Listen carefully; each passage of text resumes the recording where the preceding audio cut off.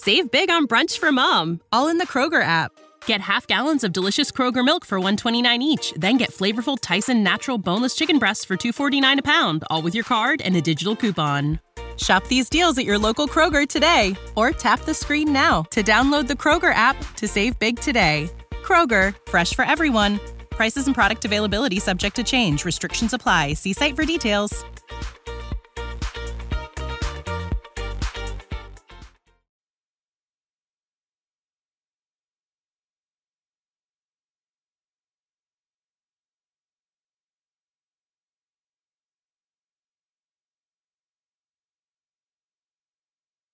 This is a part scripted live stream. I have basically a script for part 5 of this series, but the end of it was kind of really going into the speculative realm of just what could happen at the wall with Melisandre's magic and Jon Snow's resurrection. And so I figured it would be a good one to present live. So I'm going to do the first, I don't know, it's got maybe 20, 25 minutes of normal script time. And then we're going to transition into a little bit of discussion, take some suggestions from you. And I want to kick around. I've got some new sort of speculative theories and stuff that I want to kick around to you guys. So here I am, live and in person. It's been a week and a half. I was on vacation. I went to Santa Cruz with Miss Maelstrom, with Miss Minty. We had a great time. I had enough vacation to where, like, I don't look at this. The bags under my eyes are diminished. I almost look human. So yay, that's good. Of course, being self-employed, when I take a vacation, my income does dip a little bit. So any support you guys want to give me today, I would appreciate. PayPal.me, Mythical Astronomy, and of course the super chat function inside of YouTube. Make sure you're subscribed. You can use those two to show appreciation in the first part while I'm reading the script. And then, of course, like I said, we're going to transition into a discussion where you guys can pipe in with your questions. And, you know, actually the PayPal.me is really cool because it stores the questions right in my email and I can get to them when I'm ready. So if you have random ideas or questions that occur to you throughout the script, feel free to pipe them in. And I may not get to them until I'm done with the script, but, you know, even the super chat, Minty will grab it and put it in the document, and then I will get to it when I'm done reading the script. So without further ado, here we are, Melisandre Secrets 5. I hope you guys have been enjoying this series. I have been enjoying making it quite a bit. I love Melisandre. I love fire magic. I'm the dragon. Of course, I love fire magic. You know, I love Jon Snow. I love the whole Fire White thing. I love Beric. All that stuff. Beric is one of my favorite symbolic characters in the story. So I've been, you know, I talk about these people a lot, but it was really fun to drill down and get more specific with all this stuff. And I really hope you guys enjoyed the deep dive on like Timid, son of Timid, and Mully, the red-headed Night's Watchman. Those scenes are a little in the weeds, but of course, it's a little bit of a throwback to the classic mythical astronomy style, what we used to do. And before I even get into the script, in fact, I have another find about Mully that I will show you guys, showing some Jon Resurrection stuff. But first, let me say thank you to Dr. Notes. Just thanks for the content, and quite welcome for the content. I love making it. So Mully, yeah, Mully has a scene where he is raising the winch cage while Jon is in it. And it sounds like the whites are raising. So let me see if I can just pull this up real quick. So check this out. There's a couple of quotes here. It says, where the stair had been only an immense tangle of charred wood and broken ice remained below the wall. The winch raised them up now, but the cage was only big enough for 10 men at a time, and it was already on its way up by the time Jon arrived. He would need to wait for its return. Others waited with him. Dun, dun, dun. Satin, Mully, Sparrowboot, Kegs, big blonde Hareth with his buck teeth. Everyone called him Horse. He had been stable hand in Molestown. Blah, blah, blah, blah. So Jon's waiting with the others, waiting to be raised in the cage. And I'm about to show you the quote where the winch cage is pretty obviously symbolism for resurrection. Of course, anything that's a ladder or a stairway, a tree, a spiral stair, a tower with a stair, that's all the stairway to heaven symbol, the Jacob's ladder symbol, something that allows man to enter the realm of the gods or the gods to come down to the earth. It's classic mythology, archetype stuff there, of course. So we've got a wooden stair, the switchback stair, which has been burned. And that's a whole burned weirwood symbol there. But then we've got, the winch cage, which brings people up and down. So it's bringing people from the ground up to the clouds, essentially. And we see that while they're waiting for the cage to come back, Clytus brings them cups of hot mulled wine. So here we have the hot, fiery wine symbol. Thanks, old new dude, piping in with a super chat. Have a glow about me. Yeah, a little vacation time, a little spending time with loved ones. It'll do you good. Do you good. I basically had been staring at Adobe Premiere for, 2.5 years. So it was nice to, we went to the beach and stuff, but I digress. So here's a little further on. It says, finally the cage came clanking back down, swaying at the end of the long chain, and they crowded in silently and shut the door. Mully yanked the bell rope 3 times. A moment later, they began to rise. So 3, think of like, the horn that wakes the sleepers, 3 blasts of the horn to signal the others. Dragon binder was blown 3 times. So here we have 3 pulls on the bell rope.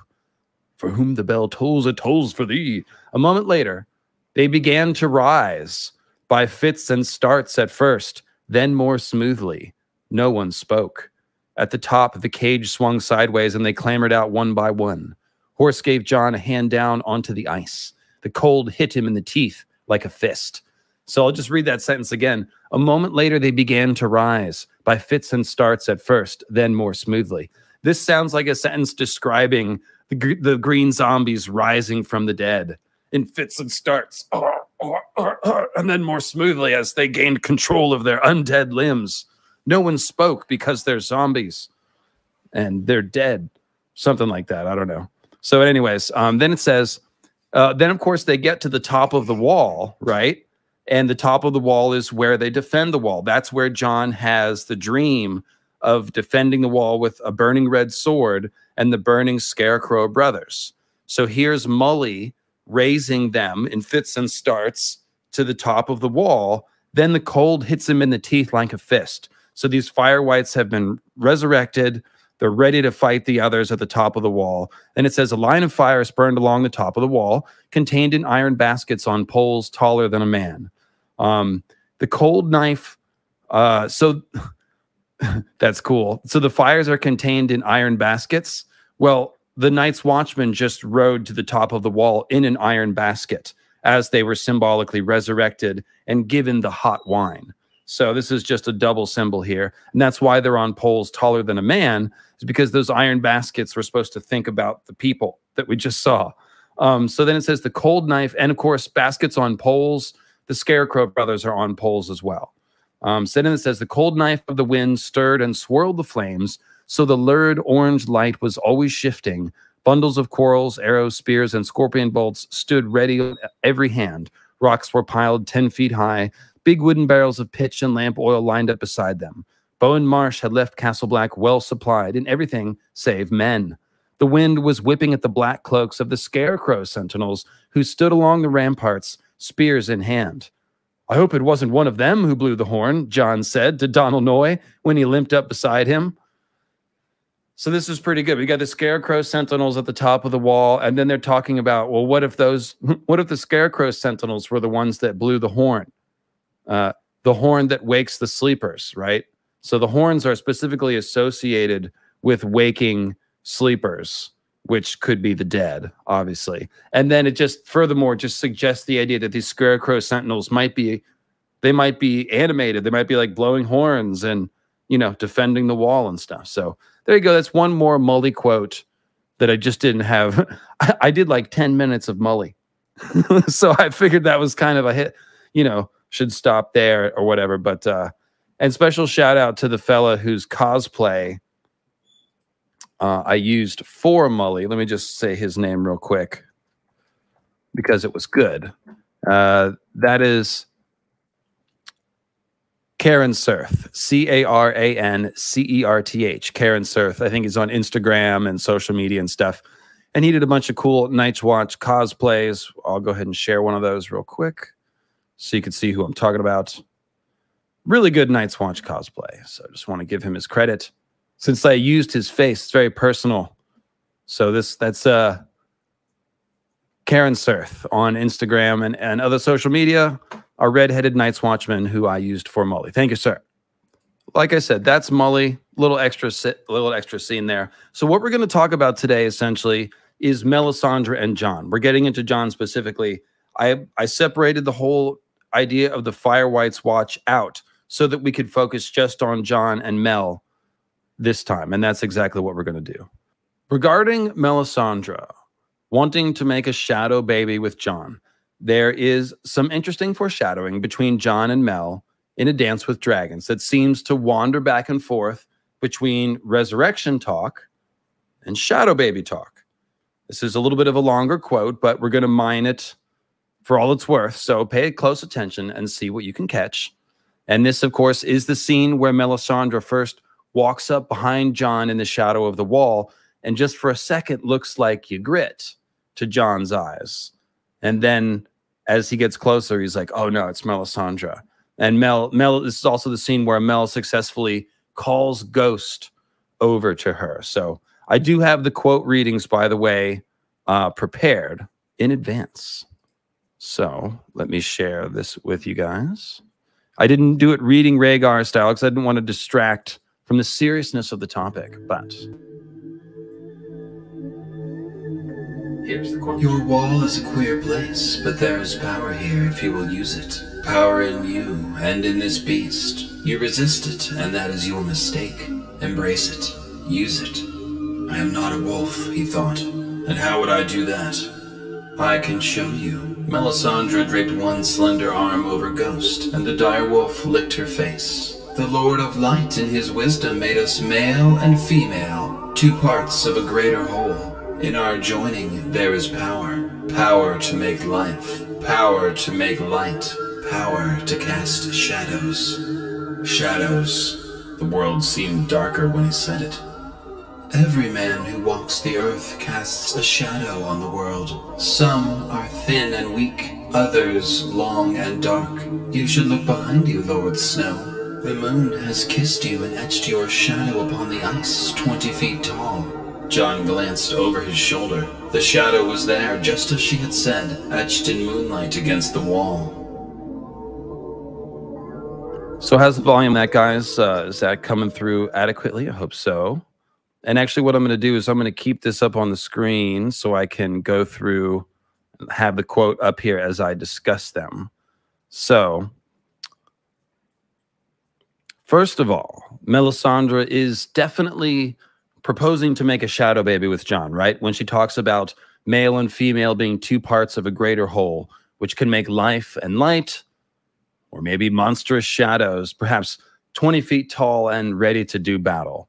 Right? So this looks like foreshadowing here, if you'll pardon the shadow baby foreshadowing pun.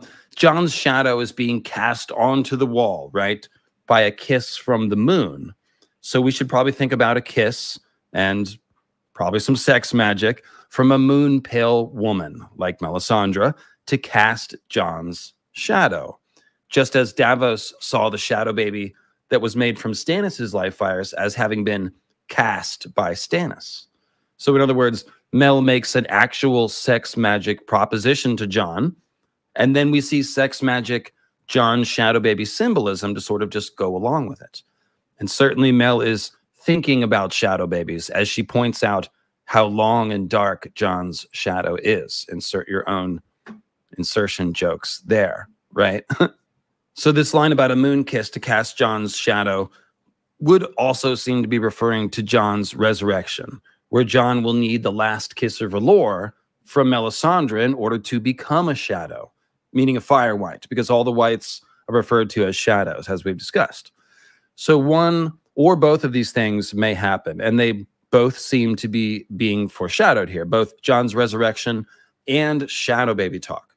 So notice the line, the world seemed darker when he said it, meaning the word shadows. And of course, the long night when the world darkens, that's when we're going to need Shadow Jon, resurrected Jon. So kind of all fits together there. Now, as to Jon's shadow being cast upon and etched into the wall, well, that seems like it would refer to several things. It could refer to Jon's dead body being stored inside the ice cells of the wall, which seems likely. It definitely refers to resurrected Jon defending the wall, as he does in the Azor Ahai dream. And then, of course, there's also the possibility that Jon's corpse might be stolen by the others and temporarily ice-whited, which would be like his shadow being etched into ice, into an icy body. And this, by the way, could also be the meaning of Jon's black ice armor in that Azor Ahai dream. Because remember, he's got the burning red blade, but he's armored in black ice. We know that the ice whites, their bodies turn as hard as ice, and they have black hands, like cold hands, right? They're hard and black and cold. In fact, the only explanation for cold hands, and I've said this a few times, is that he was ice-whited and then somehow freed from enchantment, right? I mean, his body is ice-whited. The only difference is that he's not controlled by anyone else. So we've talked about the fact that cold hands is probably a skin changer, and that's what enabled him to be able to be restored, if you will. But he was obviously ice-whited and then freed. So this is probably something that's going to happen to Jon, or at least something that could happen with Jon. And cold hands is going to be the obvious precedent if that happens. So maybe Melisandre's fiery kiss will be the thing that frees Jon from his icy enchantment. And that maybe that would create a kind of ice and fire zombie. Maybe he retains the cold outside, but inside he's powered by R'hllor. So you have that whole ice and fire thing that obviously fits Jon, and it would sort of match the dream. Now, it could also be that the black ice armor is just a reference to Valyrian steel, because, of course, Ned's sword is called ice, and it is black ice. And Euron has Valyrian steel armor. So maybe way down the road, you know, Dany, Euron mix it up, and somehow Dany gives the armor to Jon, or Jon kills Euron and takes it from him. Who knows? Maybe he'll wear that armor. But the main thing I want to focus on is that the idea that, you know, in the show, the resurrection of, you know, Melisandre is involved in Jon's resurrection, but she doesn't really do much magic, seemingly. We know it's going to be more complicated in the books, but one way in which it could be more complicated is that the kiss could be the thing that frees Jon from ice whiting. So that would be pretty cool and also fairly dangerous. So another sense in which Jon's shadow could be etched into the ice of the wall is the fact that Melisandre will be using the magic of the wall as a fulcrum for whatever spells that she performs to cast Jon's shadow. That's kind of the whole point of her inner monologue about the wall amplifying magic that she might perform in its vicinity. She's excited at the thought of using this magical boost, if you will, at the first chance that she gets. And certainly she would use it during any potential Jon resurrection spell, right? So what's a little twisty here, guys, is Mel's segue. She starts by, and no, I don't mean like Melisandre on a segue. I mean, you know, she starts by encouraging Jon to embrace his skin changer magic. There's power in the wolf, right? And then offers to teach him how. I can show you how. But then when he asks her how, her answer immediately shifts to talk of sex magic and making shadow babies. So what's the deal there? I mean, I tend to agree that Jon does need to obviously embrace his skin changer ability, assuming he still has it when he's resurrected, which I think he will. But what's that got to do with making shadow babies? Well, it could simply be about Jon becoming more powerful and magical so that Melisandre can make a better shadow baby with him, because that does seem to be part of it, as we saw when Melisandre spoke of being able to make shadow babies with a man whose flames still burn hot and high. Man whose flames still burn hot and high, eh? You mean like Jon Targaryen of the Berserker Fury, a man who clearly has the Stark wolf blood as well as the fabled dragon blood of Valyria? Perhaps Jon's magical potency in this making a shadow baby context would increase if he were to more fully embrace his skin changer magic. That's kind of what I'm saying here. Now, Jon is dead, of course, but a man whose flames burn hot and high, that might be a good way to describe someone resurrected by fire magic, right? And here I will pull up our next quote reading. R'hllor sends us what visions he will, but I shall seek for this man Tormund in the flames. Melisandre's red lips curled into a smile. I have seen you in my fires, Jon Snow. Is that a threat, my lady? Do you mean to burn me too? You mistake my meaning. She gave him a searching look. I fear that I make you uneasy, Lord Snow. Jon did not deny it. The wall is no place for a woman.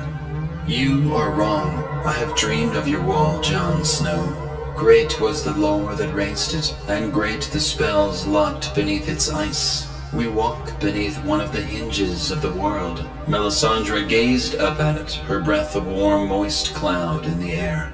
This is my place, as it is yours, and soon enough you may have grave need of me. Do not refuse my friendship, Jon. I have seen you in the storm, hard-pressed, with enemies on every side. You have so many enemies. Shall I tell you their names? All right. So, Jon does, of course, have grave need of Melisandre since he's dead. And I do think that's an intentional sort of foreshadowing there, either by the author and or Melisandre herself. And Jon is going to probably need her to burn him in the sense that he'll need Melisandre to give his corpse the last kiss of R'hllor to fill him with holy resurrection fire and bring him back from the dead. Now, it's not just a matter of raising Jon's corpse with the last kiss, of course, because unlike Beric, Jon is a skin changer. And that's what I mean about Jon's resurrection being more complex than Beric's. Jon's spirit, as we know, will have started its second life in his aptly named wolf, Ghost, and may not actually come back to his corpse when it's resurrected. His spirit might stay stuck in his wolf. So if Jon's spirit has begun to merge with Ghost's wolf spirit, as begins to happen with Second Life, then someone, like Melisandre, may need to actually drive a combined Jon Ghost spirit out of the wolf so that it can be bound to Jon's resurrected body. And this will probably also require fire. And I'm always sad to say this, of course. We've already seen Melisandre use fire to drive a skin changer out of their animal with Orell and his eagle. And that may well be the only way to get the combined Jon Ghost man-wolf spirit out of the wolf body. So if we go back to the quote that we read a minute ago at the beginning and back up a little bit to the part where Melisandre calls Ghost over to her, we can see basically a crap ton of foreshadowing. This is a really great one, so get ready. She gazed at Ghost. May I touch your wolf? The thought made Jon uneasy. Best not. He will not harm me. You call him Ghost, yes? Yes, but... Ghost. Melisandre made the word a song. The direwolf padded toward her. Wary, he stalked about her in a circle, sniffing. When she held out her hand, he smelled that too, then shoved his nose against her fingers. Jon let out a white breath. He's not always so... warm? Warmth calls to warmth, Jon Snow. Her eyes were two red stars shining in the dark. At her throat, the ruby gleamed, a third eye glowing brighter than the others. Jon had seen Ghost's eyes blazing red the same way when they caught the light just right. Ghost, he called. To me. The direwolf looked at him as if he were a stranger. Jon frowned in disbelief. That's... queer. You think so? She knelt and scratched Ghost behind his ear. Your wall is a queer place, but there is power here if you will use it. Power in you and in this beast. You resist it, and that is your mistake. Embrace it. Use it. Just love that last art by Aranza Sesteo. That's, of course, from the new calendar. I've been using all of her art that I can as quickly as I can. I got a couple of those on the covers of this Melisandre series. So lots in that one. May I touch your trail off, wolf? That's obviously got everyone chuckling. But since his wolf is called Ghost, what Melisandre is figuratively asking to touch here is Jon's ghost. Shadowbinder alert. And indeed, Mel makes the word ghost a song, which means that she's using sorcery. And I hope you liked my little audio effect there. And she uses sorcery to call Jon's ghost to her. So again, this seems like pretty clear resurrection foreshadowing. Jon's ghost will in fact need to be called forth from his wolf through some kind of magic. A warm kind of magic, have no doubt. Warmth calls to warmth. And just as Melisandre is calling forth Jon's ghost, Jon lets out a white breath, or perhaps a W-I-G-H-T white breath. And then he observes that ghost is not always so warm.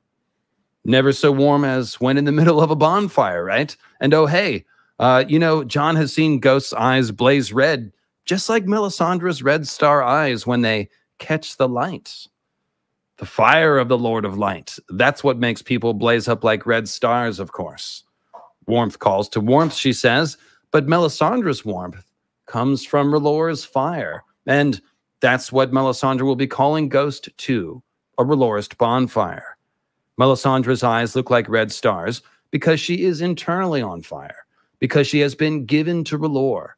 And so too might the similarly red-eyed ghost be given to R'hllor in order to resurrect Jon.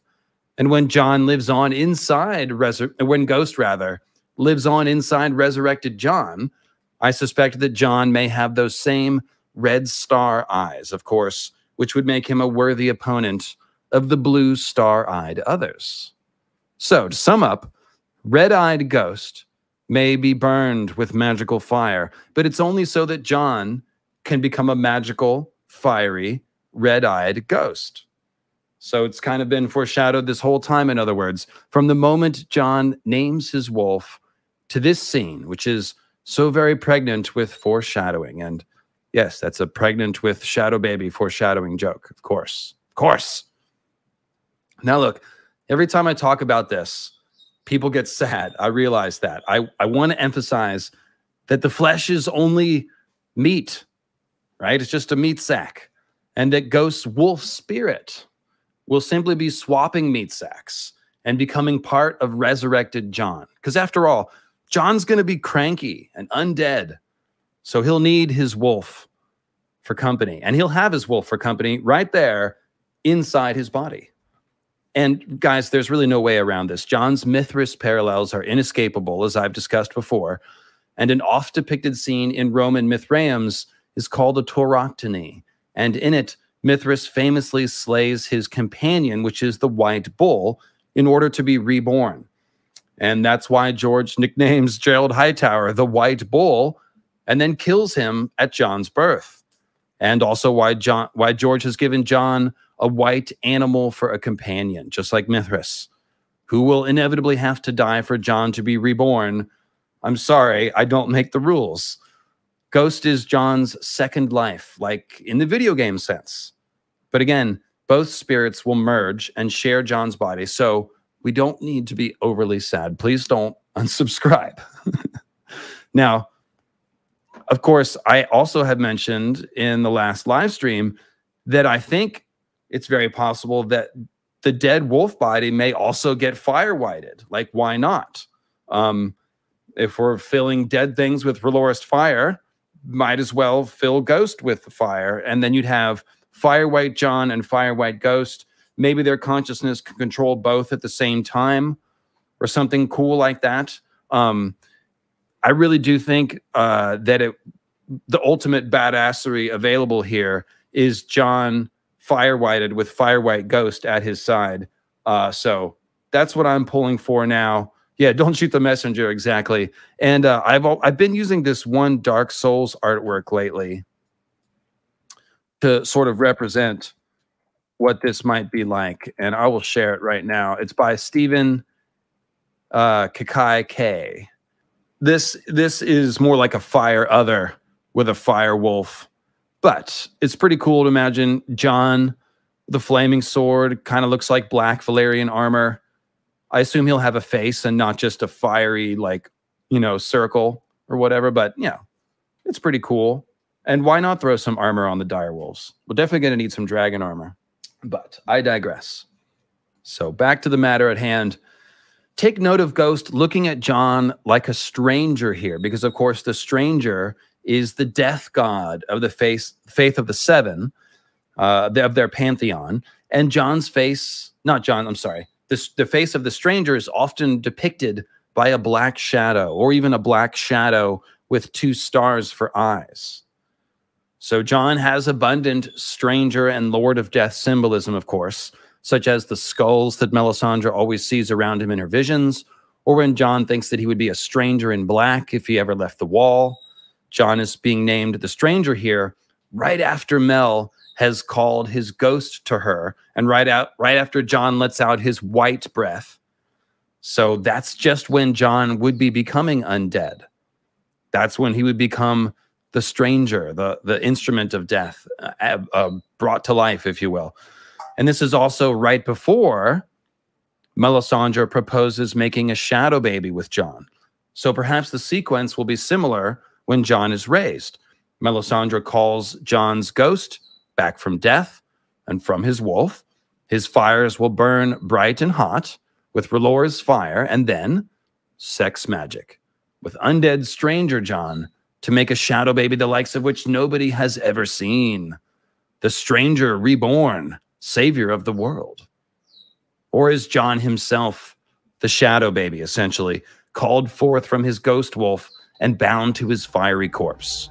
A sort of burning shadow wolf man. The flames crackled softly, and in their crackling she heard the whispered name, Jon Snow.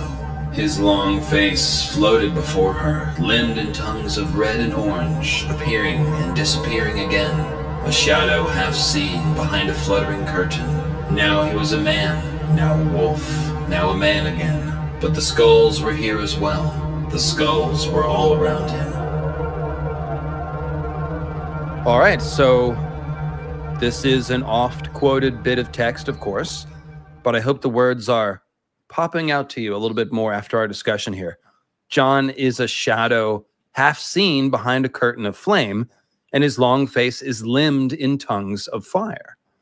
So he's a burning shadow man, exactly as I just said, or a burning shadow wolf man, to be more exact, because this vision, of course, spells out the man to wolf to man again path of Jon's resurrection.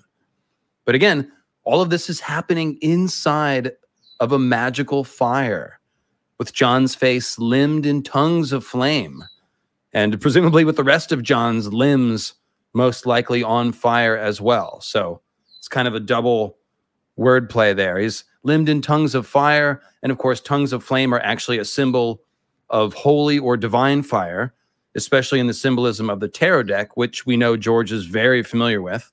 But of course, limbs of flame also just literally sound like somebody who's made of fire. So this is no accidental choice of words, but a way to indicate that Jon will be resurrected with the holy fire of a god. R'hllor, the god of flame and shadow. Or perhaps we should say the god of flaming shadow people, shadow binding, fire white shadow armies, and whatever else Melisandre's she could do things that she had never done before turns out to mean. So, yeah. Let me go ahead and pause for a second there. I've got a section break here so I can take a quick look at the chat and see how we're doing. We've got 216 people watching live and only 63 likes or somewhere thereabout. It doesn't always update in real time, but if you're watching, please click the like button. Yes, someone sees 108. It changes, but make sure if you're watching, click the like. Make sure you're subscribed. I'm working hard over here. And please do share these videos with your friends if you like them and find them interesting. So you with me so far here? We're all of the foreshadowing between Melisandre and Jon is like this swirling mass of resurrection talk, shadow baby talk, fiery ghost wolf talk. There's lots of stuff about Jon becoming a fire white. Actually, let me go back to this idea that the ghost, his wolf body might be fire whited, okay, just like Jon's corpse. Because let's see here. I do think that, like I said, Cold Hands seems to retain his skin changer magic even as a walking corpse. He's riding the great elk which presumably would take magic. Great elks don't usually let people ride them. We're told the green men rode great elks. And of course, the green men would be using skin changer magic to do so. Cold Hands also talks to the ravens and acts in concert with the ravens. So he's doing everything a green man and a skin changer is supposed to do. Riding elks, talking to ravens. And, what's the point of showing us that precedent other than to suggest that Jon might be able to use his skin changer magic when he is resurrected? And that would be pointless if the wolf is dead and there's no wolf for Jon to use his magic with. Maybe he'll use it on a different animal like the dragon. And of course, the idea that Jon being a fire wight, maybe that's what will enable him to skin change a dragon, because normally if you think about it, trying to skin change a dragon might be insane for a regular person because dragons are fire made flesh. So it might be like touching the white hot stove, kind of like when Bran tries to skin change Summer, but Summer has that wound. And as soon as he tries to go into Summer, he feels the pain like touching a stove and he pulls back. So perhaps Jon being a fire wight will enable his skin changer magic to sort of harmonize with the dragon. But that aside, it wouldn't make sense to show us this precedent of Cold Hands if Jon doesn't have an animal to skin change. So maybe undead Ghost and undead Jon is how this will work. And I think there might be foreshadowing for this in Theon's vision of dead Robb Stark, also known as Rob Zombie. That's right. It occurred to me yesterday that George could be making a Rob Zombie joke, or it could just be an accident. But Robb Stark is a zombie in this scene. So, so just first off, we've talked about Robb being foreshadowing for Jon before. The fact that Grey Wind's wolf head is sewn onto Robb's corpse and then crowned with the King of Winter crown seems like kind of a symbolic totem or a picture of what the King of Winter is supposed to be, like a true wolf man, perhaps an undead wolf man. And Jon in particular will be an undead wolf man and probably will be the King of Winter at some point if he's leading the forces of the North against the others, as we would expect him to do. So this is Theon's dream of a corpse feast at Winterfell. And it's really vivid. So I read a little chunk of it here, and here we are. King Robert sat with his guts spilling out on the table from the great gash in his belly, and Lord Eddard was headless beside him. Corpses lined the benches below, gray-brown flesh sloughing off their bones as they raised their cups to toast, worms crawling in and out of the holes that were their eyes. He knew them, every one. But there were other faces he had never known in life, faces he had only seen in stone. The slim, sad girl who wore a crown of pale blue roses and a white gown spattered with gore could only be Lyanna. Her brother Brandon stood beside her, and their father Lord Rickard just behind. Along the walls, figures half seen moved through the shadows, pale shades with long, grim faces. The sight of them sent fear shivering through Theon sharp as a knife. And then the tall doors opened with a crash, and a freezing gale blew down the hall, and Robb came walking out of the night. Grey Wind stalked beside him, eyes burning, and man and wolf alike bled from 100 savage wounds. Savage wounds. Savage wounds, yes. So, a great passage there. And by the way, I've mentioned a couple times, I'm going to do a George Martin writing technique stream. I did one already. I'm going to start doing a series of these about his use of poetic writing. And that last one was a great example of that. Let me put this back on the screen and scroll back to this last page. And then the tall doors opened with a crash, and a freezing gale blew down the hall, and Robb came walking out of the night. Grey Wind stalked beside, eyes burning, and a man and wolf alike bled from 100 savage wounds. Like, the rhythm of that is almost like a poem. It's not quite the tight structure of a poem, but the meter, the phrases, the way that they have echoing syllables and things like that. I I just can't wait to tear into this topic. Most of the dream sequences in A Song of Ice and Fire are written with a more poetic meter. And I just love it. It's a really cool technique. But setting that aside, I digress. This is a really cool scene. Obviously, it's vivid. It's badass. It's definitely freaking Theon out, as well as Dr. Notes here.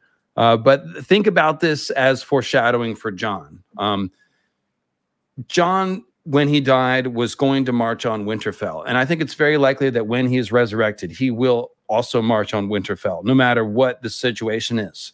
If he's raised by the others, if his body is stolen by the others, the entire point of that would be to use Jon's Prince That Was Promised magic to somehow break down the wall or cross the wall or have something to do with the comet or something like that. The point of Jon becoming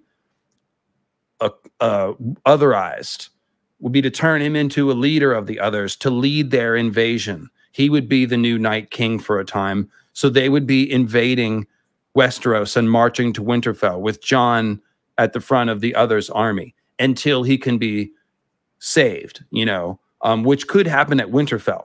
He might be otherized for like a good portion of the Winds of Winter. And wouldn't that freak everybody out? So that is one possibility. Even if he's not stolen by the others or he's freed from that bondage at the wall before he comes south, he might be marching on Winterfell to do battle with whoever the survivors are, or to march on Winterfell in order to rally the troops to fight against the others. So any way you slice it, this undead wolfman, Robb, King of Winter, undead King of Winter with a wolf at his side, storming into Winterfell in a scene full of others and stuff, this could be foreshadowing for Jon. So notice that the wolf's eyes burn like fire. So if this is foreshadowing for Jon, this could be a clue that we will see a fire-whited ghost walking next to undead Jon, right? That could be why we have a undead wolf with burning eyes here. Then we notice the pale shades moving through the shadows. It sounds like the others here in a scene full of corpses. So this is all likely to be the case at Winterfell at some point by the end of the story. And this is when we will need, again, Ghost Jon, the Burning Shadow Man, to march in and save the day. So perhaps he'll have a fiery wolf at his side, just as Robb does. Or maybe it's just wishful thinking. But still, I wanted to give you the possibility to chew on, and then finish by pointing out that basically every description of the eyes of any of the dire wolves uses the language of fire. It's like molten silver, or Shaggy Dog is like wildfire. He's got the green eyes. They're all fiery. Also, Robb's Grey Wind is like silver smoke. So if you think about Grey Wind as a wolf whose fur looks like smoke and whose eyes look like fire, he's basically a fire wolf. And one of the things about the wolves all having this fiery symbolism, as I pointed out, is that this is a nod to Cerberus. Cerberus is a three-headed hellhound, which guards the entrance to Hades, right? So we've all figured out that the crypts of Winterfell have that same underworld Hades, Lord of Death symbolism, and that these dire wolves are a version of Cerberus. And I've also pointed out that George has taken Cerberus and split it off into the three-headed dragon of Targaryen, as well as the one-headed hellhound direwolf of House Stark. And both the Targaryens and Starks have nothing but underworld and death symbolism. So, and yeah, I'm sorry I didn't wear my three-headed dachshund t-shirt that I've got. Shout out to Buchan Gase. But there you go. So the Cerberus symbolism would also be more appropriately fulfilled if undead Jon, the most central and important manifestation of the entire Stark King of Winter archetype, like that is Jon. That's what he's here to do. It would be appropriate. He should have a wolf. And if he had a fiery undead wolf, like I said, that would just be more obviously Cerberus-like and more like the Hellhound. So that is the sort of origin of the Stark symbolism.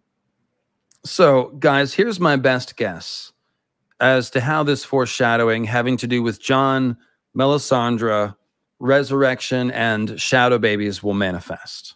Actually, let me pop in a lozenge. All right, so the last kiss is almost certainly going to be needed to raise Jon's corpse, or perhaps even to free it from the ice magic enchantment of the others, as I mentioned. Fire will be needed to burn out the potentially combined man-wolf spirit from Ghost's wolf body, and then some sort of shadow binding magic will be needed to make sure that Jon's ghost ends up back in his own body, fired up and ready for action. And of course, we've talked about in the Fire Whites video and the Fire Whites Watch video how making a Fire White is essentially shadow binding, in case you missed that. Like, Beric's corpse is resurrected. Not really. It's actually just reanimated. It's not brought back to life. It doesn't have flowing blood. It's just a reanimated corpse. It's a zombie. But some part of Beric's awareness, his ghost, if you will, has been reattached to this reanimated corpse. So it really seems like shadow binding, literally binding the shadow of the dead person back to their corpse. So that's why I've been saying resurrected Jon will be a shadow in every sense, and creating him will be an act of shadow binding. And then Melisandre might make a shadow baby with Jon, which would also be shadow binding. So it's going to get pretty twisted. So, like I said, Melisandre, after Jon is resurrected, she might have sex with him. We've been wondering about this, right? Mostly in the context of, well, if Jon's resurrected, will he have flowing blood and vital processes? Can he have a romance with Dany? A sexual romance. Maybe they can have a romance that's not sexual, but Jon's going to be undead, and that could be thorny, right? Who here's dated a zombie? Raise your hand. I'm not sure if that's weird, but so what we could see actually is Jon and Melisandre having a really weird kind of sex magic here. And hopefully this is going to happen after Jon's awake and conscious, but Quinn pointed out that maybe this will be more like an Osiris, Isis type of thing, where the sex magic is part of the resurrection. And if you know about Isis and Osiris, then you know what I'm talking about here. Osiris was cut into 13 parts. Isis could find everything but the penis. That was the 13th part. So she used, what was it in place of a penis? I think it was an obelisk or something in place of it, and then copulated with him to create Horus, who was very much like the Jesus, or the sort of the chosen one character. Horus is the new, he sort of takes over for, Osiris becomes a lord of the dead, and Horus becomes a new sun god, essentially. So, yeah, we could see something like that. And we'll have to take our hat off to George if he has the guts to write that scene, right? And again, hat tip to Quinn for that twisted idea. Quinn's Ideas, everyone. Yeah, check out, of course, his YouTube channel. Most of you have probably seen Dune. Of course, Quinn is the Dune guy, quote unquote, and has lots of cool Dune videos about the new movie on his channel. So check that out if you've seen the new Dune movie and you somehow don't know about Quinn's Ideas. There's a very happy marriage waiting to happen between you and Quinn's Ideas YouTube channel. So, all right. Let's see here. So it seems like Melisandre's transformation into a full-blown fire entity has to have payoff as well. And I'm just now remembering that I saw a super chat go by from Drew. Drew Thompson. What if the Stark direwolves are representation of the wolves of Finbarra, the hunt the undead for escaping Tecton? So I don't know that story. And the last part of your sentence there, I'm not understanding the lingo you're using. So maybe clarify that one, Drew, but I don't know the story, so you're going to have to explain a little bit what you're talking about.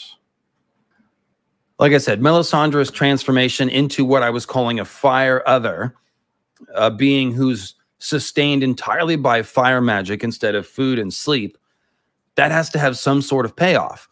Because as I pointed out, it seems to be a gradual process where she's almost there. Soon she won't have to sleep at all. And right now, all she needs to do is drowse an hour or so at night here or there. So where's that headed, right? That's got to be going somewhere. So one way this could happen is if Melisandre were to walk into a pyre at some point near the end of the story. Perhaps that would happen when Ghost is burned and Jon is resurrected.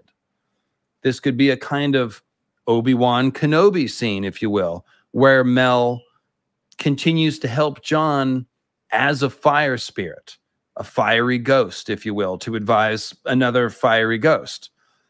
Taking into account the fact that Mel seems to transform a bit more each time she uses fire magic. And this is a key point, so I just want to harp on this. When she has her fire vision in A Dance with Dragons, and we get it from her POV, the fire is inside her, searing and transforming her. So it, again, directly implies that the way that Melisandre is turning herself into a fire other is by simply using fire magic. Each time she uses it, it transforms her a little more.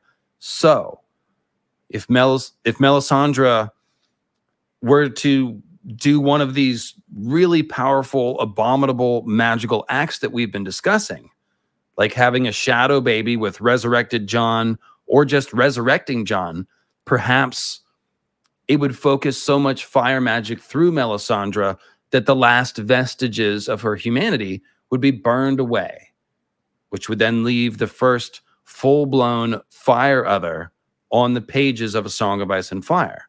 And again, the same could also happen when Mel gives Jon R'hllor's fiery kiss, especially if the others get to Jon's body first and take possession of it. Freeing Jon from such an enchantment could well require a bit more magic than a typical R'hllorist resurrection, perhaps enough to sear and transform Mel all the way to fire otherdom. Perhaps Melisandre would have to pass her flame of life on to Jon and sort of wink out of physical existence, just as Beric dies passing his flame of life on to Lady Stoneheart. Such a final act of self-sacrifice would be in keeping with George's statement. Well, it would be in keeping with both Mel's fanatical devotion to her cause as well as George's statement about Melisandre being the most misunderstood character in the series, and he has said that. So, just to be clear, I would place my bets on Melisandre not completely disappearing if she does do this, but rather becoming a fully realized, incorporeal fire other with no physical body. Cue a Dr. Manhattan-esque speech about how the first thing she learned how to do was to reconstitute herself after she was destroyed, right? And yes, I just watched Watchmen recently. If you haven't watched the Watchmen TV series from HBO, it came out like a year and a half ago. But if you haven't watched it, make sure you do. It's really friggin' good. It's one of my favorite things that's been made recently.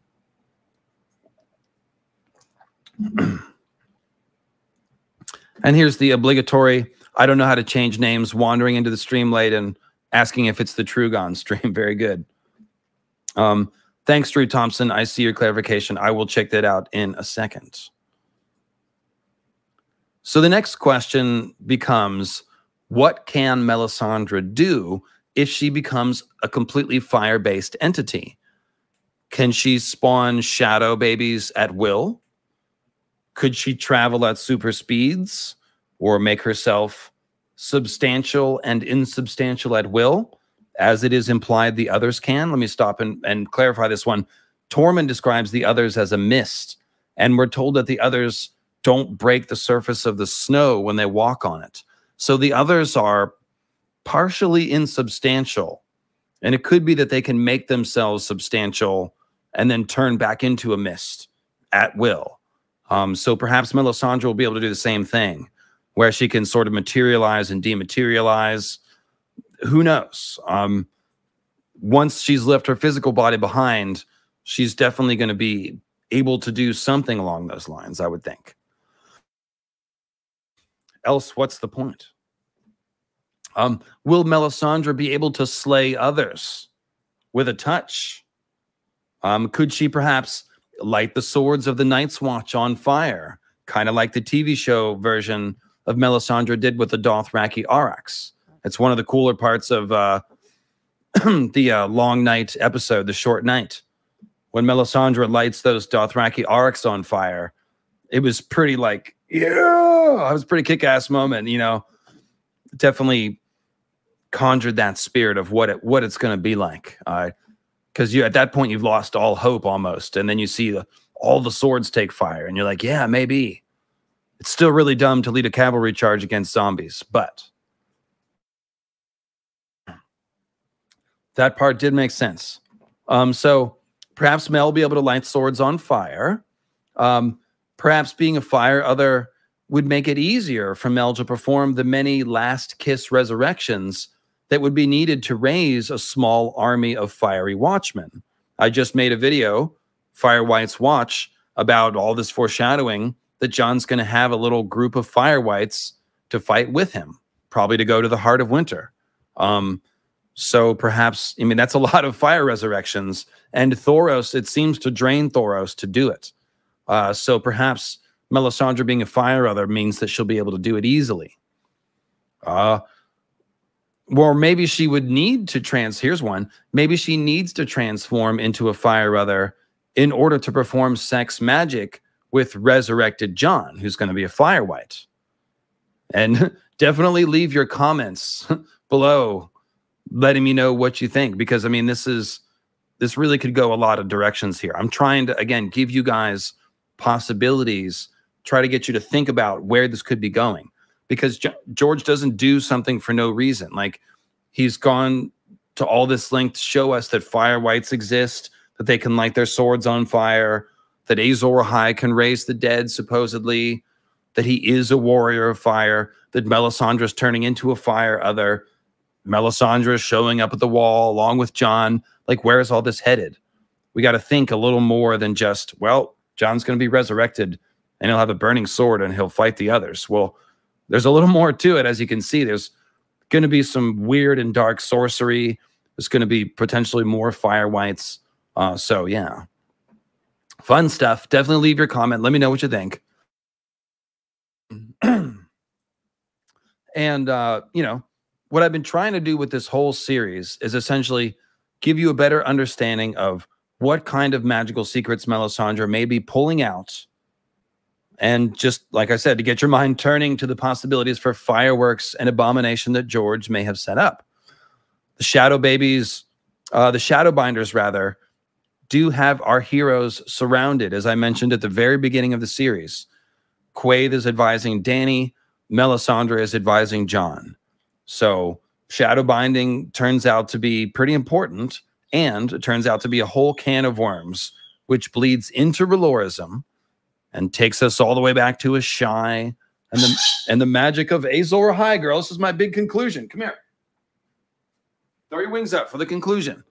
This all seems to be coming to a head with Melisandre, Jon, and Ghost at the wall. And at the very end of this dark day, I believe that we will behold an even more terrifying version of Azor Ahai reborn than we had ever imagined. A new godman of flame and shadow. And at his back, an army of flame and shadow, the undead fire whites of the Last Watch. The chosen of R'hllor. The chosen of R'hllor. Good job, girl. Thank you. Thank you, girl. She realized I needed a little pick-me-up there at the end. She's like, you're not trying hard enough, Dave. You can do better than that, Dave. So there you go. That's the end of the scripted portion. I will now go back for PayPals and Super Chats that I missed, but feel free to send in questions and comments, and I will kick around your ideas. That's right. I work for you, folks. So let me flip up, see, grab the document here. So Drew Thompson first, he asked if it's possible that Night's King Jon would take Val as his Night's Queen, only to be saved by Dany. I don't think so. I have pointed out that Val has Night's Queen symbolism. She fits that Ice Queen archetype very well. And Jon and Val do a symbolic routine where Val, somewhat like Melisandre, acts very friendly to Ghost, and Ghost goes right up to her. And Jon says, "Are you trying to steal my wolf?" Which you could translate as, "Are you trying to steal my ghost?" And that is exactly what Night's Queen did to Night's King. He took his seed and soul, right? Pretty similar idea. So that symbolism is definitely there. Check out Origin of the Others, Night's Queen, for that scene and all the breakdown.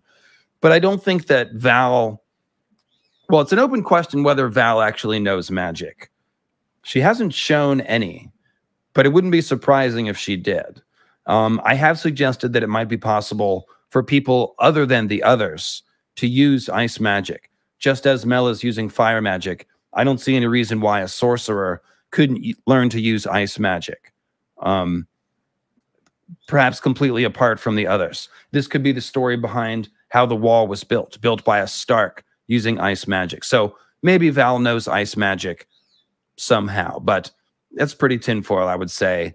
And there's actually a chance that Jon and Dany could end the story giving themselves to the others as a way to sort of pacify them and fulfill the pact. So Dany could end up a Night's Queen with Jon, but in sort of a heroic way. Audrey says, given that Melanie sounds like a Westerosi name, yeah, it sounds like names from the Blackwood family tree, and Mel's powers are stronger at the Wall, do you think it's possible she was abducted from Hardhome and taken into slavery? I don't think so. Do I think it's possible? Sure. Mel's origin is a secret. But I don't really see anything pointing towards Hardhome. I think that Melanie, if anything, is a clue about her being a Blackwood, a.k.a. Bloodraven's daughter. And I talked about this on the Theory Iceberg too. I talked about the idea that Melisandre might be the daughter of Bloodraven and Shiera Seastar, and that there's a lot of Mel variant names in House Blackwood. So Melanie would be a good name to honor House Blackwood. This also raises the possibility that Mel has latent skin changer powers that she could even be unaware of. And, you know, why can she call Ghost over to her? That's a mystery. It's probably not the answer, but it's a possibility. So if there's more to the Hardhome theory, I apologize. Yeah, I'm just not sure what would connect her to that. So, because we don't see those kinds of names up north that I'm aware of. Let's see. So Ludmila says, in the last chapters of the books, Winterfell is the coldest place in the north. Indeed, with the highest snows, the castle gates frozen shut, almost like the cold is emanating from Winterfell. Do you think it's because there are others in the crypts, or maybe a Night's King or Night's Queen? So I do think that George wants us to perceive a snowstorm emanating from Winterfell. It could just be that that's where the storm is. I mean, storms do move around. So it could be a very practical thing. However, it could also be the result of magic. We're told there must always be a Stark in Winterfell, and right now there's not. So it could be the result of that. The Starks might have the blood of the other, so not having a Stark in Winterfell might trigger the, you know, some sort of other magic or some part of the Long Night. Could be. It's hard to say what. It's very speculative, but I do think it's the most likely case that it's a magical snowstorm and that we're supposed to look for a reason for it, I would say. Jordan says, great Melisandre series. Thanks for all you do. No problem. Out here working hard for your entertainment. All right, so like I said, guys, open sesh now. Any questions you have? You've been trying to get one through on the chat, and I haven't seen it. Now's the time. David asks, have you ever discussed the idea about Jon being resurrected as the new Night's King only for him to lose control of them due to Euron corrupting the Weirwood Net or the others? Well, I've mostly talked about those ideas separately. In the A New Night's King ? Video, I talked about how Euron and Jon are the two people that could lead the others, obviously under different circumstances. Euron would be intending to probably, whereas Jon's body would be stolen. Euron could also get body snatched. We've talked about that as well by like the Great Other or Azor Ahai, his spirit, which could be inside the Weirwood net. But I haven't thought about Jon possessing them and then Euron stealing the others from him. I'm not sure how that's all going to interact. So that's a bit down the line. But Jon and Euron do definitely have to fight at some point so they can do the Daemon Aemond One-Eye thing over the God's Eye. That seems like it has to be repeated somehow. So we'll see. I think Melisandre is the most misunderstood character because people think she's just like psycho or whatever. And she actually isn't. She's just thinks that the stake of the world is at hand and that the ends justify the means, essentially. So if we have to kill innocent people to do magic in order to save all the rest of the lives on the earth, well, we can count those sacrificed people as noble sacrifices that were needed to save the world. Consent's not really all that important, I guess. But she's trying to do the right thing. She tries to protect Davos's last kid because his other kids died at the Blackwater battle, for example. So she's not a complete monster. She just has a different kind of morality because she thinks the end of the world is coming, and it is. So that's probably the main thing that she's misunderstood about. One other thing that I wanted to discuss, and let me go back. I think I missed a super chat before. Yeah, Desmond. Sorry, I forgot. Do you support the theory of Dany becoming a Fire White, or do you just lean towards a heroic death for her? So I definitely think Dany will ultimately sacrifice herself to resolve the question of the others and the Whites. I talked about that the most in Born to Burn the Others, but also a couple other videos. I do think the chances are that Dany could be resurrected before then. It would kind of make sense. I mean, if Jon's going to be resurrected, Dany could be too. They don't have to be exactly the same, but maybe Jon's a Fire White with a burning sword and Dany is, the Dragon Lord with dragons, and that's their match. But it does seem like Dany could be resurrected. There are fire priests in Volantis. There's Mokoro headed to Slaver's Bay. So there's definitely plenty of chances for Dany to get fire whited. And we don't know. It's an open question if when someone becomes a Fire White, how much inner monologue they retain and if George will continue to give us POVs. Because I don't think George wants to stop giving us Dany and Jon POVs. So Dan's new printer says, you've discussed the ending maybe being non-magical, but with hints that magic could still come back. What would be your ideal amount of magic explained versus unanswered? Well, let's see. I think what we can see with George so far is that he has a loose structure to all the magic, but he takes great effort to obscure it. So I think that, for example, we'll see something about falling stars in a Bran vision before the new long night is caused by a return of the comet. Because George likes to step up the foreshadowing and give us something kind of increasingly obvious as we approach the event. And obviously there's been a lot of foreshadowing, or not foreshadowing, but rear shadowing, clues about the original night being caused, long night being caused by meteor strikes. But the whole point of telling us that the first one was caused by meteor strikes is so that we can anticipate the new long night being caused by a comet or meteor event. So I think the most clear foreshadowing of that would be basically a Bran vision, fiery dragons falling from the sky. So there'll be some amount that is explained, but just enough. So another example would be Ashai. George has said originally he was planning for Dany to physically go to Ashai, and then he changed his mind. I think that physically going to Ashai would reveal too much of the mystery. So instead, we should expect Dany to use a glass candle that Marwyn the Mage is bringing her to sort of visit Ashai or probe its secrets a little bit more. That way it'll be foggy and mysterious still, but George can give us the information that he needs to advance the story. And that's basically what he's trying to do. He's not really trying to get us to spend too much time diving into his magic system, but rather he's making the magic serve the plot and the story, I would say. No, I don't think a green seer could warg into a fire white because, and this gets back to what I was saying about warging a dragon. I doubt that skin changers could skin change a dragon simply because they are fire made flesh. But if a skin changer were to become fire made flesh, like a fire white, maybe they could do it. But Jon shouldn't really need to skin change a dragon, though, to be honest. He's a Targaryen, so he should just be able to hop on. Let Rhaegal sniff his hand and then just hop on, and that's that, right? All right, so this concludes Melisandre's secrets. Last call for questions, like I said. Oh, yes, so there's one more thing I did want to talk about, and someone mentioned it in the chat earlier. Jon's resurrection really should match Dany's waking the dragon scene in the pyre. First of all, it's a funeral pyre, okay? It's Drogo's funeral pyre. Drogo is a solar king and Dany's husband. Jon is a solar king, probably going to be Dany's husband or partner in some sense. So obviously there's a lot of Drogo and Jon comparisons. The dragon, Drogon, has the same coloring and symbolism as Jon. Jon is a dragon who dresses in black. Drogon is a black dragon. On and on. You guys know this. This is like very old, basic mythical astronomy stuff here.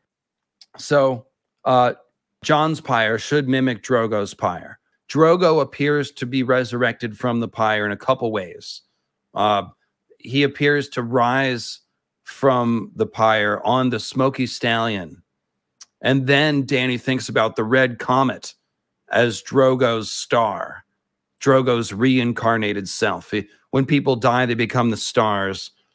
The red comet is Drogo's star. So Drogo appears to rise from the flames and then becomes the red comet, which is like becoming Azor Ahai. And this is when the dragons are born and the Azor Ahai reborn prophecy is fulfilled. So, of course, Jon's resurrection should also give us all the key symbols of fulfilling the Azor Ahai reborn prophecy. I do think the red comet will have come back. It will be overhead at this time. Jon will be on a pyre much like Drogo's. Melisandre will be playing the role of Daenerys, lighting the pyre and potentially walking into it. And from this pyre will be born a new dragon and monsters and all. You can phrase it any way you want to. Jon's going to be a reborn dragon. He's going to be a monster in the sense that Cold Hands is a monster, and all the whites are kind of like monsters. The dragons are monsters. Jon's going to be a fire monster. The dragons are fire monsters. On and on and on. So that's going to be Jon's resurrection. It should tick all the boxes of the prophecy. There should be a red comet, and we'll probably see a lot of alchemical wedding symbolism. If it's, one assumes it'll be in Mel's POV that we'll see it. So it really should feel like Dany's POV with Mel having the fire inside her. If you notice, when Dany walks into the pyre, she says, oh, the fire was inside her.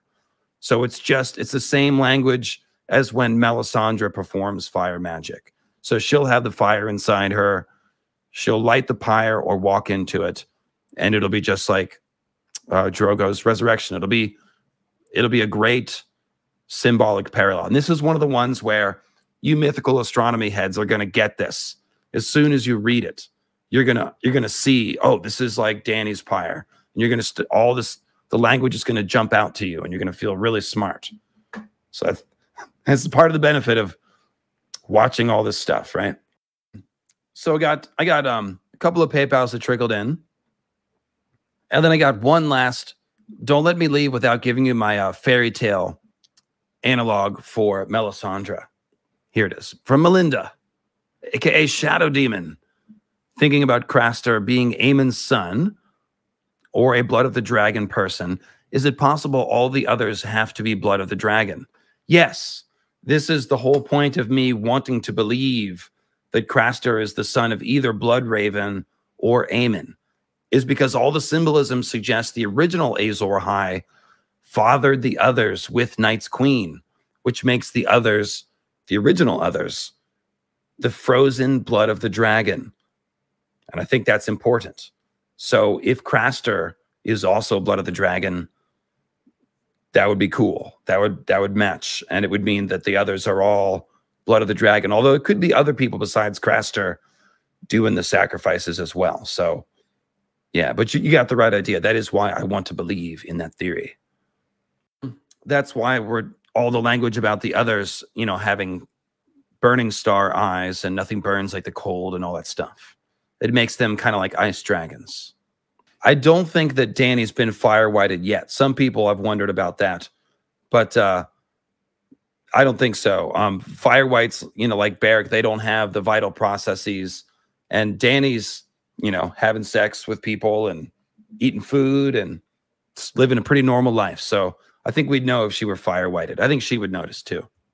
Now, it's possible that here's what I do think is possible.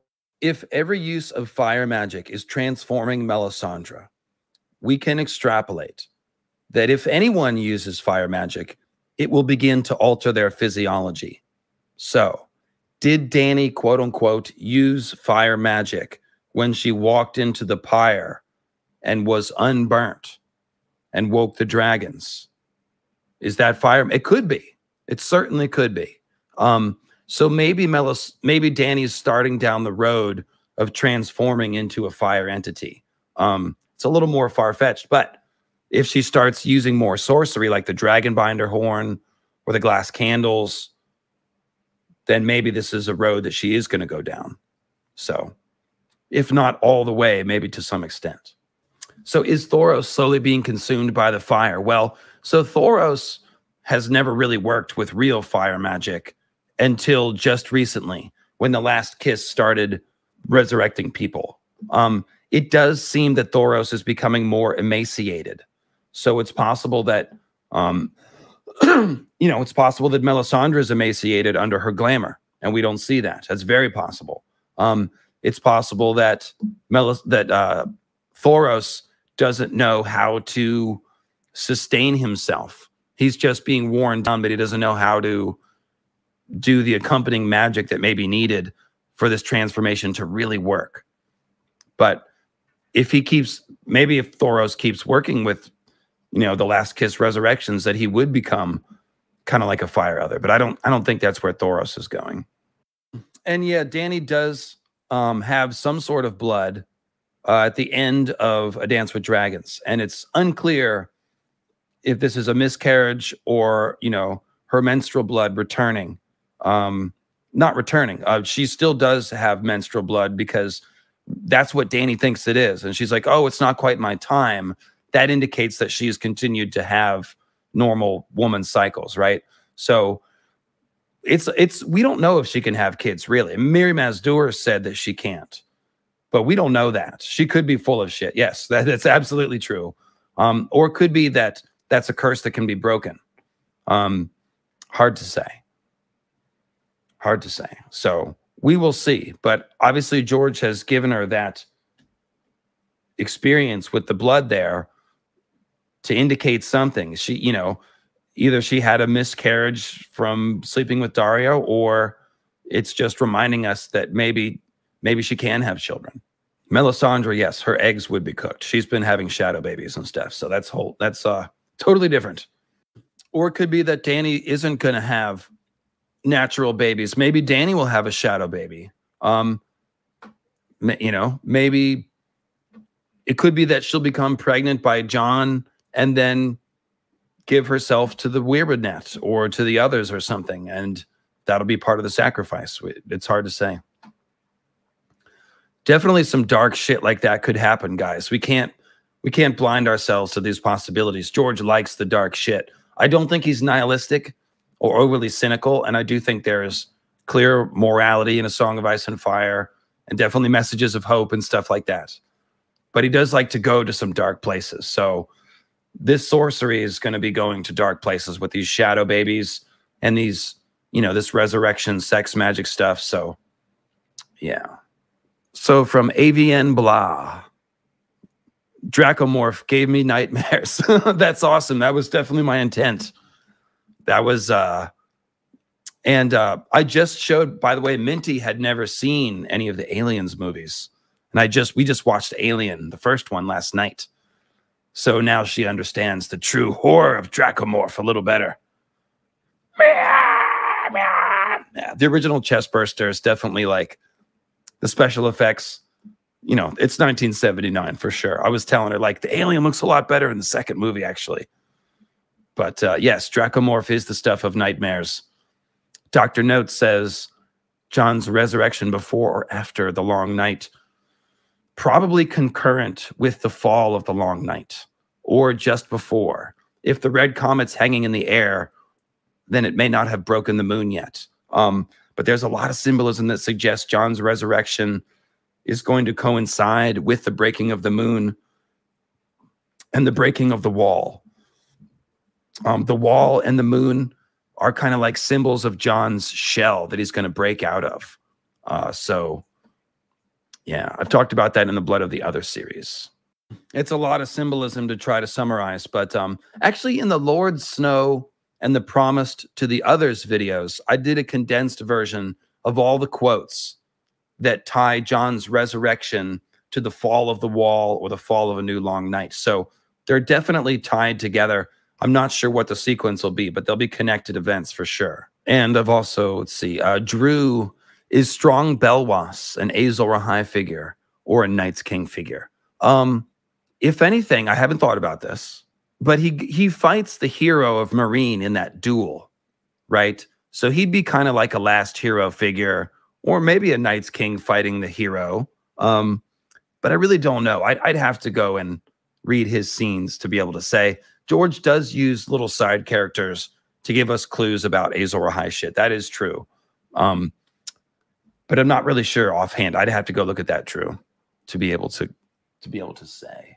Okay, so check this out. And this is a shout out to Elisa Patience and her YouTube channel, which focuses on the folklore, fairy tale correlations to A Song of Ice and Fire. Melisandre's Little Red Riding Hood, kind of. I'll just let that sink in. Little Red Riding Hood gets eaten by a wolf. And then a woodsman comes along and chops open the wolf. And Little Red Riding Hood escapes. In some versions, the wolf's body is weighted down with stones and sunk. In some versions, the grandmother also hides inside the wolf or is eaten by the wolf and then pops out. But the point is, the roles are just shuffled around. So in Little Red Riding Hood, Red is eaten by the wolf, and the woodsman frees her by cutting open the wolf. Well, in this story, it's the woodsman, Jon, who's eaten by the wolf, and Little Red Riding Hood who's going to cut him out and rescue him from the wolf, to free him from the wolf, if you will. So that's pretty cool. The grandmother also, the wolf disguises himself as the grandmother, and Melisandre herself is a grandmother in disguise, right? So she's kind of Red and the grandmother. Let's see. And I'm not sure how the stones would play into it. Lady Stoneheart is a fire white. She has a stone heart. I'm not sure if Jon will have that symbolism somehow. But, you know, there it is. So I threw that at Elisa this morning. So maybe she'll take it further and figure out where that goes. Could just be a clever little nod. But once I was looking at Melisandre in a red hood and thinking about her and the wolf, I'm like, wait a minute. It's Little Red Riding Hood. So pretty good stuff. Pretty good stuff.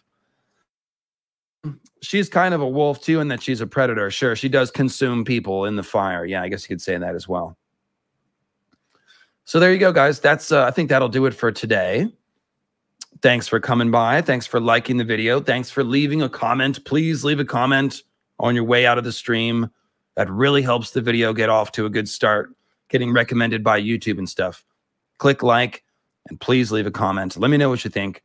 And I do have thoughts on Wheel of Time. I watched the first 3 episodes and thought it was good enough to talk about. Had some good things, some things to critique. I think it could be in a shape to become a good series, as opposed to sort of a mixed bag. I may do a stream to talk about it, and I may talk about sort of the Lord of the Rings, Game of Thrones comparisons or something like that. But I'll be streaming more the rest of this month, basically, is what I'm trying to say, because I did take like a week and a half off. So I'll see you probably on Wednesday or Friday with another stream. Make sure you're subscribed with the notification bell set to all so you never miss a video or a stream. And I will see you again soon.